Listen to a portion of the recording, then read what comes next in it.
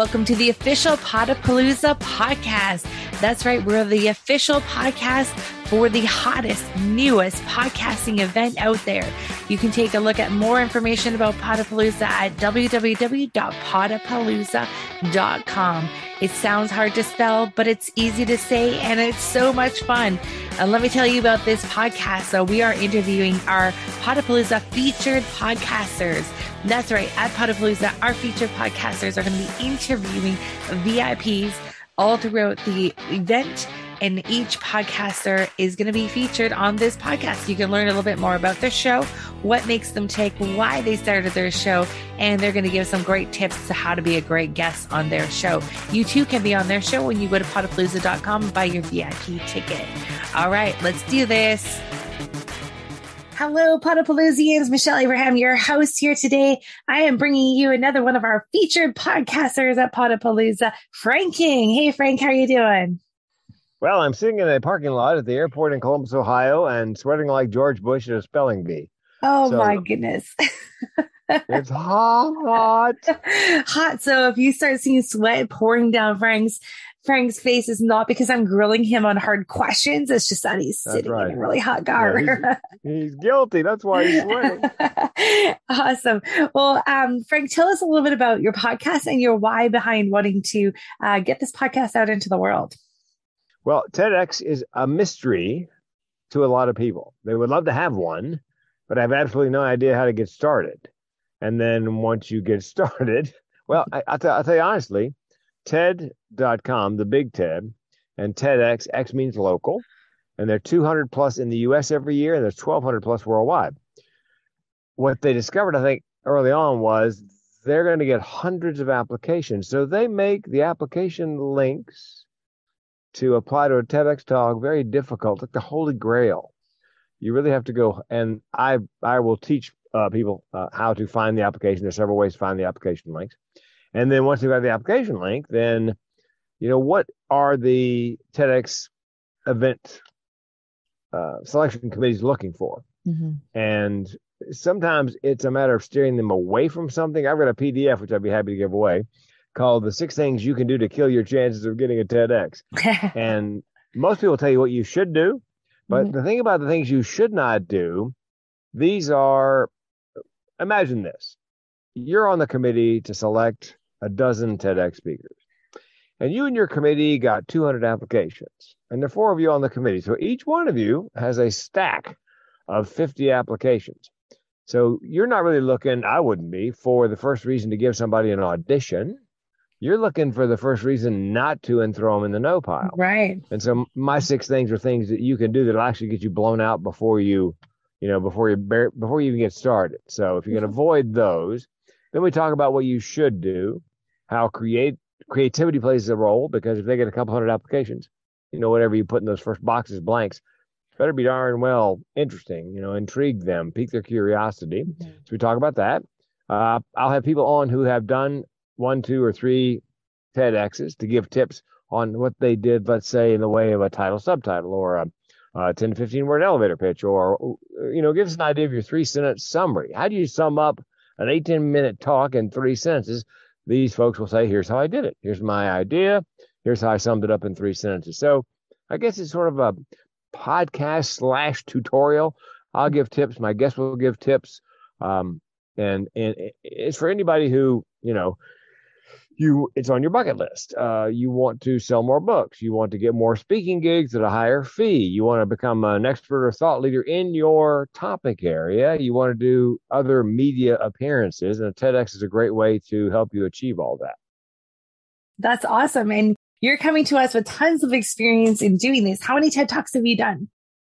I'm glad you asked. I've done 7 TEDx talks. Mm-hmm. I just did my last one in Plano, Texas. I was in Plano with Kimberly and Jenny earlier this year. That's the 3rd time I've been to Plano this year. I don't know. It's like Groundhog Day. Hey, I'm in Plano. Look, I'm in Plano. Hey, I'm in Plano. The reason I did it was it's a great way to brand or to rebrand. I was a comedian for 2.5 decades, and I decided I wanted not to be just a funny speaker, but a speaker who was funny. And to be a speaker, you have to have content. You have to have takeaways, learning outcomes, action items. Mm-hmm. And so, and you have to convince all the meeting planners and speakers bureaus who've been booking you as a comedian for 2.5 decades that you can actually do something serious. So my wife said to me, do a TEDx. And I famously said, what's TEDx? Happened to get an application that week. So I think speakermatch.com put up an application, come apply for this one in Vancouver, BC. So I did, and I got it. And I did it on my topic area, which is suicide prevention. Mm-hmm.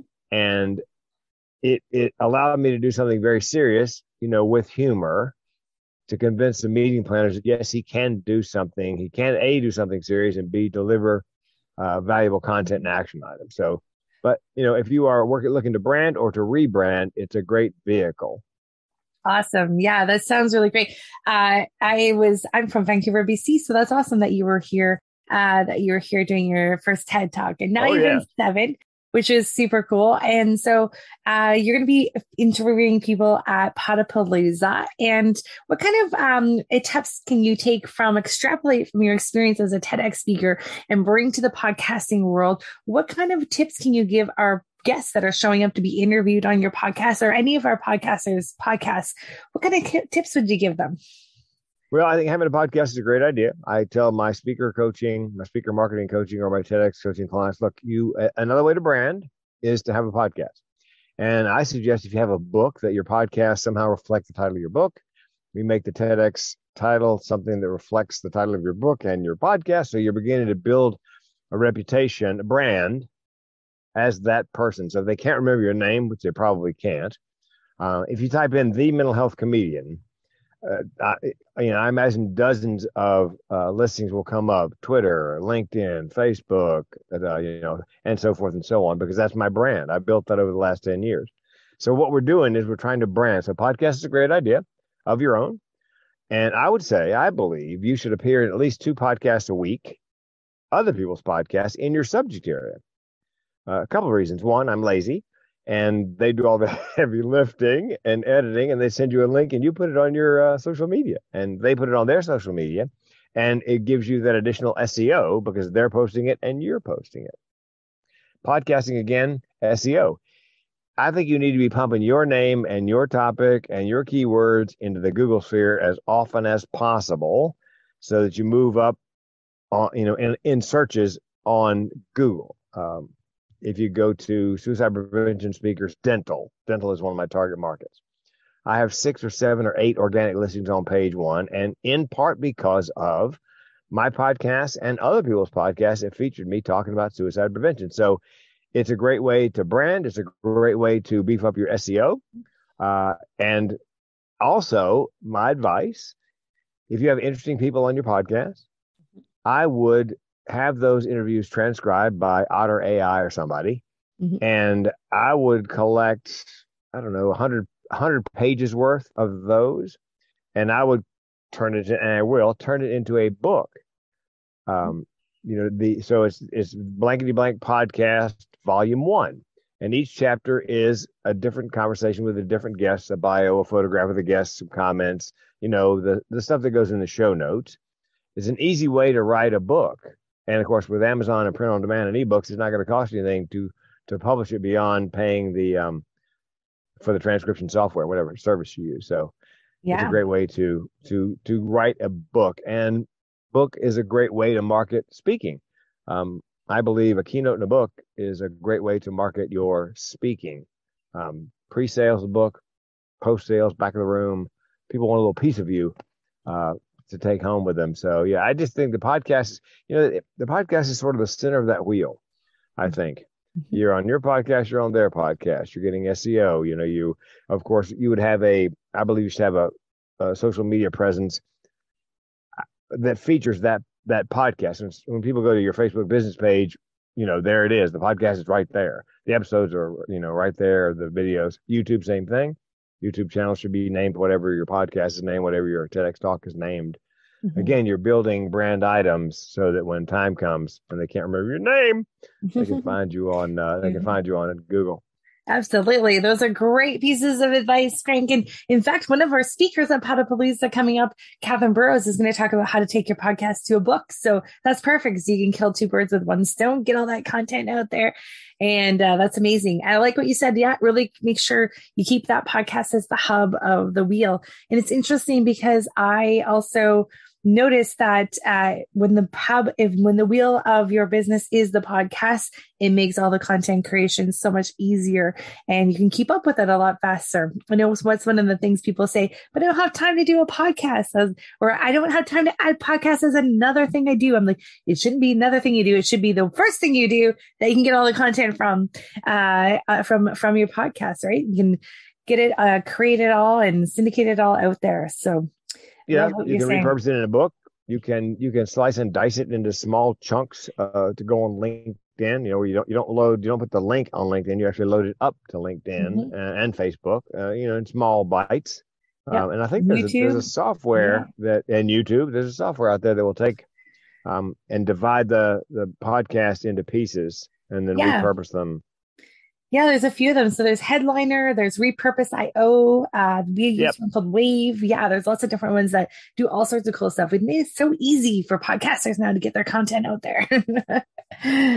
Awesome. Well, Frank, thank you so much for joining us today. And I'm super excited to have you on Podapalooza.